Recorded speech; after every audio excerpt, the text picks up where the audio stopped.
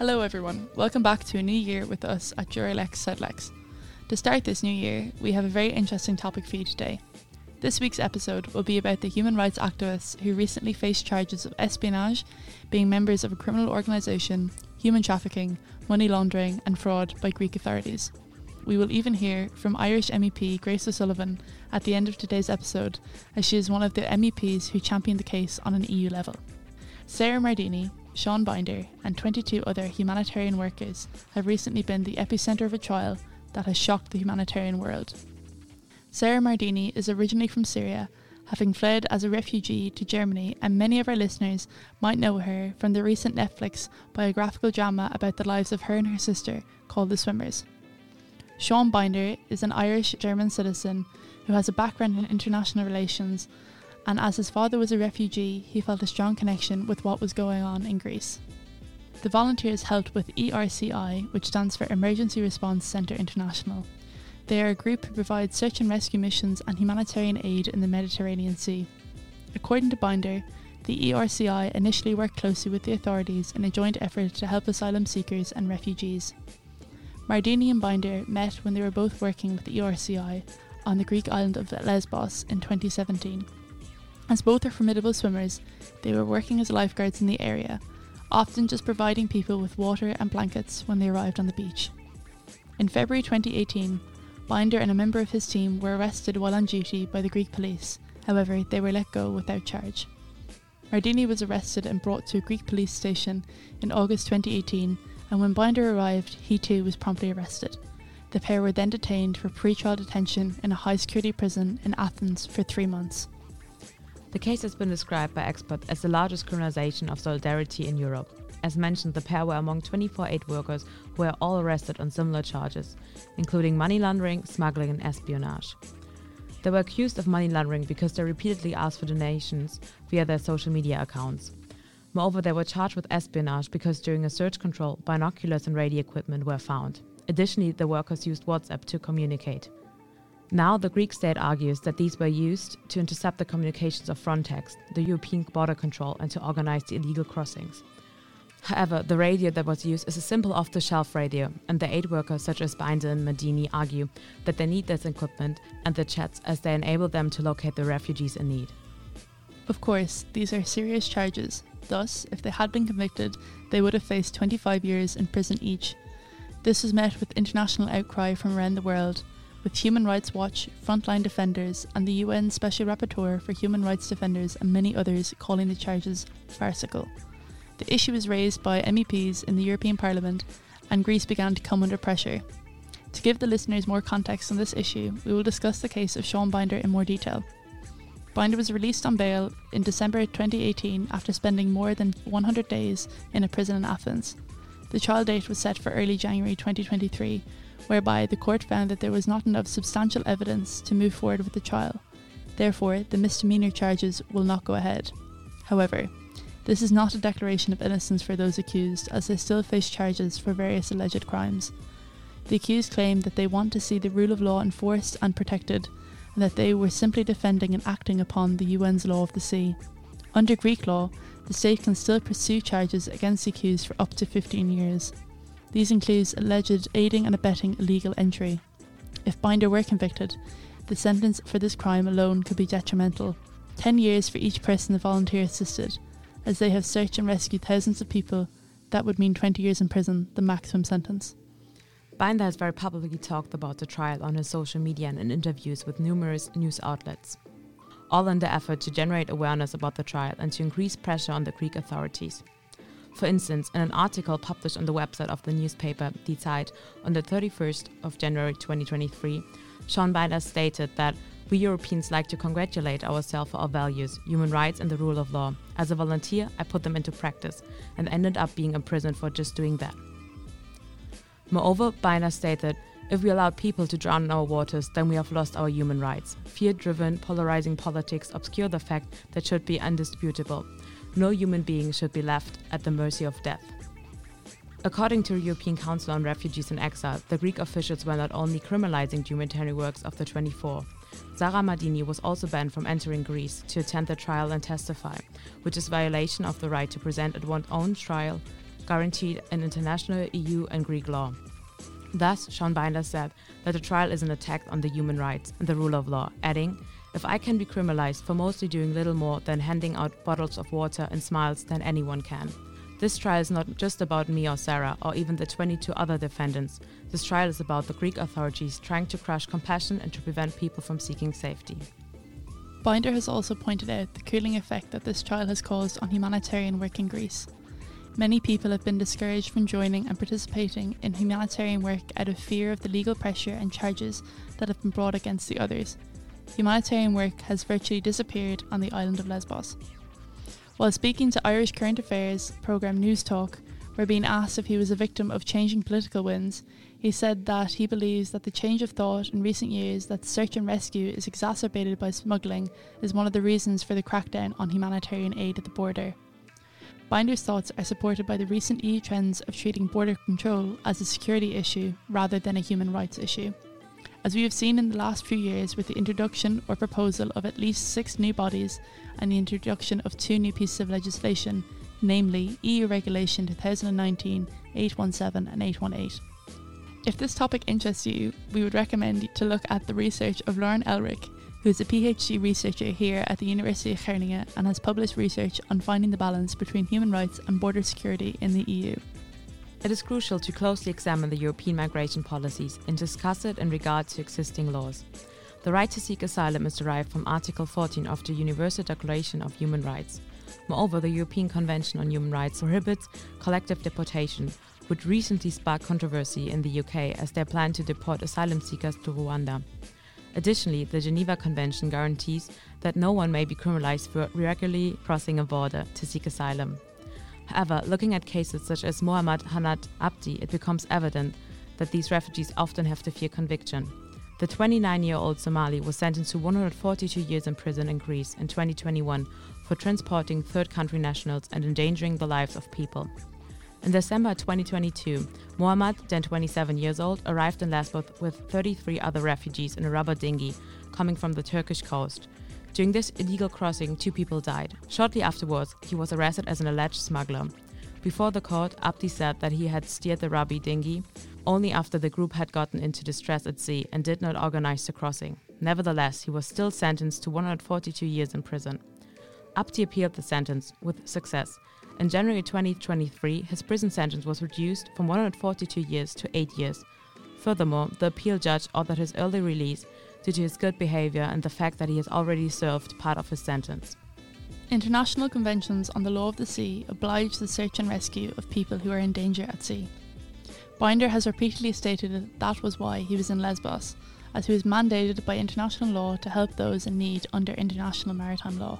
However, more and more EU member states argue for pushbacks and emphasise return policies for refugees.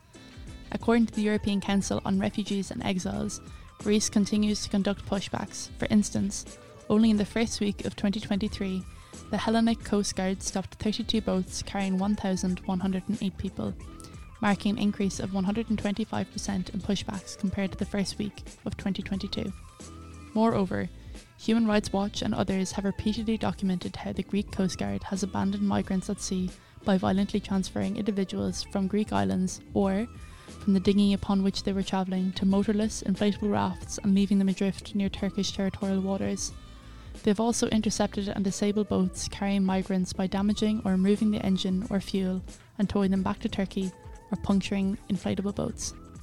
In August 2022, the EU Commission stated that it was deeply concerned about all reports and allegations of pushbacks and mistreatment and underlined that any act of violence or pushback is illegal and must be investigated by the national authorities responsible to establish the facts and take the necessary follow-up actions.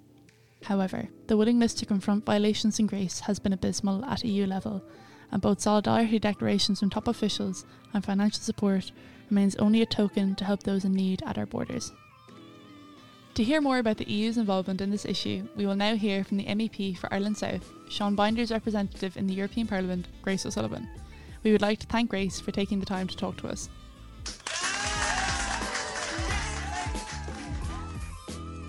So who are you and what is your background? My name is Grace O'Sullivan. I'm a member of the European Parliament for the constituency of Ireland South, which is actually 12 counties in the south of Ireland. And I work in Brussels, Strasbourg, and in the constituency, and I go off and travel on different EU missions. And that's where we go out to really get a sense of what the issues are that we're legislating for when we're back in the Parliament, and just seeing what's happening on the ground. And I suppose one of my roles is very much being an advocate for people who need support. And so I'm very happy to do that on behalf of the constituents that I represent. So how did you get involved in the Seán Binder case? Well, I suppose it is the Seán Binder and the search and rescue humanitarian workers case that I've been involved in for at least the last 2 years. And initially I would have been contacted by Seán Binder and informed of his situation. This would have been nearly 2 years ago when I was first elected. And I took particular interest for a number of reasons. One, because of my own background in rescue and search and rescue when I was younger, and working with the RNLI, the lifeboat, in Tramore, and also been at sea with Greenpeace. And just the thought of Seán's story as he told it to me, the fact that he was with others in Lesbos, working with a humanitarian agency, trying to help people to safety, people who were actually in danger of losing their life at sea. And under the United Nations UNCLOS, the law of the seas, and under the SOLAS, safety of life at sea, for me, the work that Seán was doing and that all mariners are obliged to do under international law is critically important. So when, as I said, Seán told me his story and the fact that he and Sarah Mardini and the others that he was working with were accused and facing trial and had already spent 100 days in prison, and I'd say that 100 days felt like 100 years. Then I just felt it was incumbent on me to support him. And the fact that when he told me about his time in the prison, the 100 days, I mean, it is horrific to hear what these humanitarian workers face when they are accused. And this was pre-trial that he was detained and imprisoned. So with that, the fact that he grew up in Castle Gregory in Kerry, and that he himself was a surfer, and I'm a coach of surfing, and the fact that, that I suppose I kind of got very familiar with his life story, and then I, with my team in Brussels, advised Seán to apply for an Irish passport, because even though he spent all of his formative young years up to the age of probably 20, because he went to college in Trinity College, Dublin, he had grown up in Ireland and gone to the Coláiste down in Castle Gregory. He holds a German passport, and I thought, if Ireland, as a member state of the European Union, if we were to be able to offer him support, and particularly diplomatic support, that it would have been better that he held an Irish passport.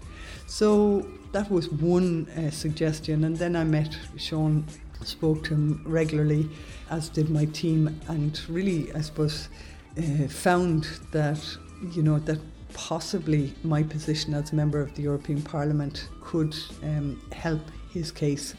And so then we invited him to Strasbourg to hold a press conference in the European Parliament, Strasbourg, with another member, one of the other humanitarian workers, Peter Wittenstein from the Netherlands, who himself was a retired investment banker. So it just gives you an idea of the kinds of people who go out to give of their time, and very often as volunteers in the Mediterranean Sea, to save lives.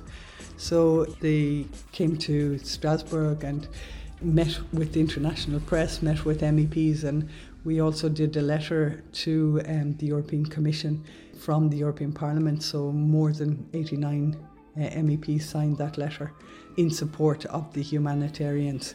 And so that was really kind of the basic support I was able to give Seán. But then the court case, the trial date came up, and I just thought, gosh, if I was there in Lesbos with Seán, at least for me, and I don't know about anyone listening to this podcast, for me to be in situ or in the actual place where a trial or where a situation's happening, it's much easier to kind of grasp what's going on. So I had offered to Seán that I would come down to Lesbos, and that's what I did with Manus, who works with me. We went down and we met Seán and we met his family, and we met the other humanitarian, the people who were being charged, and we were there for the court case. And then we also met with other refugees there. We went into the UNHCR, the human rights camp. So I really got that ground experience of what it's like in Lesbos, and probably very similar to other islands in the Mediterranean or other borders where migrants who in many cases are seeking persecution in their own countries or all kinds of very difficult situations where they cross into Europe. And I think what is important is that the reason many migrants come to Europe is they see Europe as a chance, a hope of a kind of freedom from persecution or from very harsh regimes. And so yeah, it was more than just being there for Seán and the other humanitarians. In the end, it was a massive education for me, and that I can use as we create and amend legislation and as we get the opportunity to talk about the pathway of migrants into the European Union. But really, really interesting to hear the stories. And one of the stories that really impacted on me was from the daughter of a migrant who had come across, I think it was from Syria years ago, had fled into Manchester. What she explained to me was that the journey, the migration route is so perilous, it's so incredibly dangerous that very often the men come together in groups and they seek refuge and asylum in countries, and then when they manage to get acknowledged and their applications are processed and they get the opportunity to stay in a country, then they work through the process of family reunification. And that's to bring maybe their wife, their children into a country. So that I just want to make the point that that's why sometimes you see groups of men travelling, because the risk of migration, the journey itself, is not without huge dangers, and we hear that every day. So it was interesting. The other thing I just want to say about Seán Binder, I mean, he is a remarkable person, and you know, he made my life very easy in terms of supporting him, because he is, you know, he's just got such a big heart and is a very, very smart and bright young man. And you know, when it comes to search and rescue and the work he was doing and the ships that are in the Mediterranean, the crews on those, I think I really do empathise with them. Myself, having spent years at sea with Greenpeace, I just know the importance of saving lives at sea. So how can the EU ensure that Greece adheres to humanitarian law? So the first thing we have to do in the EU is to make sure that the rules that are already in place, the rules and the guidelines, that they are enforced. So it's really important that the EU, you know, holds Greece accountable to make sure that they're not flaunting the law, and we need to do that, you know, as a union. And then already, you know, we've seen that the EU agency Frontex has helped cover up crimes such as pushbacks, and we've seen that in reports, and we know that in some cases refugees have been picked up and pushed back out of EU waters towards Turkey and Libya, and that is just totally unacceptable. So if EU agencies are breaking the law, then how can we expect the EU to stand up to member states? And so we have to really, again, hold Frontex as well to account for that type of pushback behaviour. And then the other member states such as Poland and Hungary, also they have to be held accountable because there's issues of breaching of the rule of law in those countries. So it really is high time that we do that. There's no reason why similar mechanisms can't be used also in the case of Greece and Bulgaria and other member states as well where the laws are being ignored.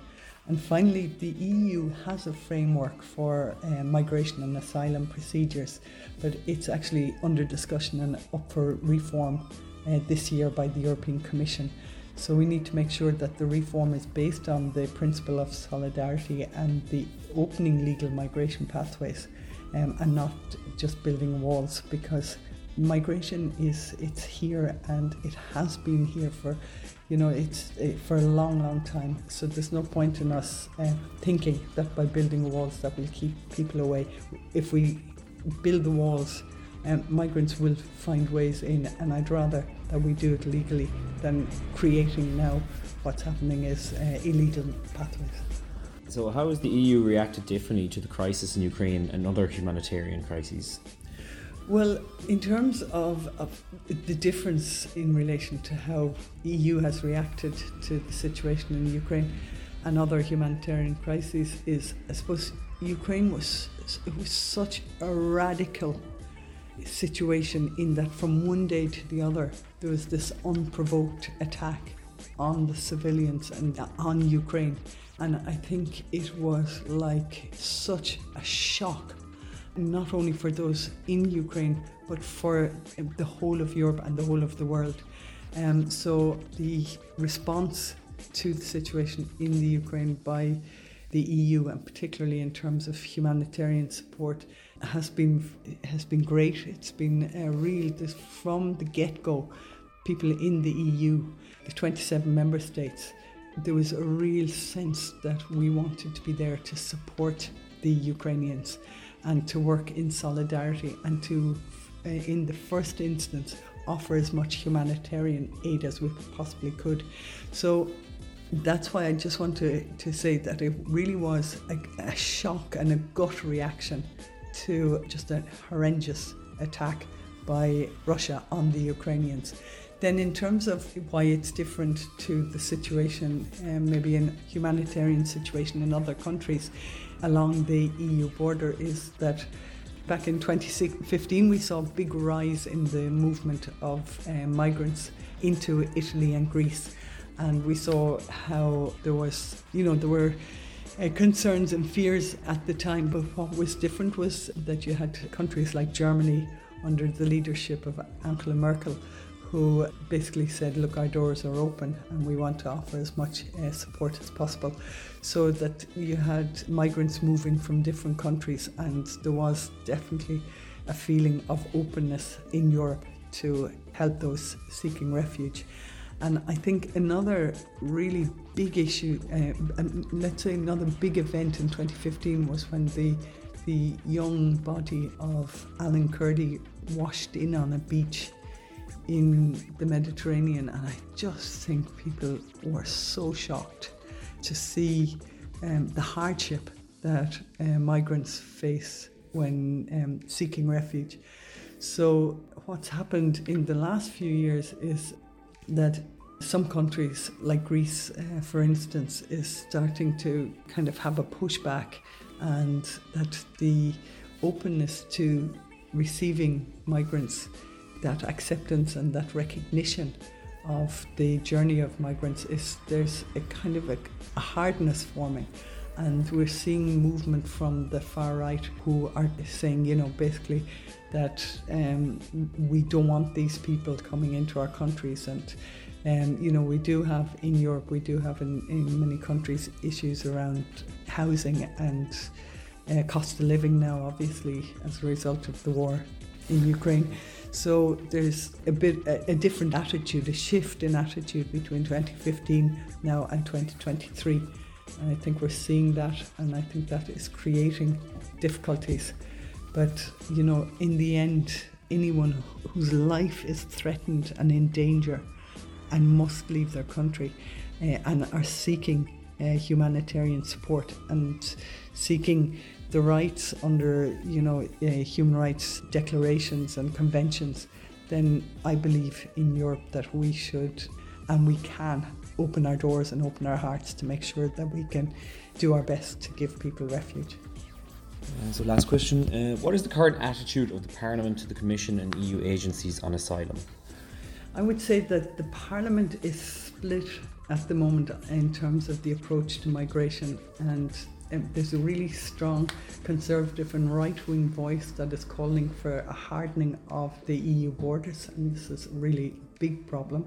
The Green Group do not support this at all, but we have been united, so all parties have been united in terms of our criticism of Frontex, which continues to receive massive EU budget, despite many human rights abuses that it's been accused of. So then in terms of the reform of the Migration and the Asylum Pact, it's going to be a difficult fight to try to push that principle of solidarity and unity, and we're going to have to really work hard to ensure that the reform is fair and decent, and that we recognise the plight of those who are seeking asylum and support. So look, thank you very much for the opportunity to talk about migration, asylum and the plight of refugees, and particularly to talk about the humanitarians and those involved in search and rescue in the Mediterranean Sea. Thank you. We'd like to thank Grace O'Sullivan again for her participation in this episode. It is great to have the thoughts from someone so close to the issue.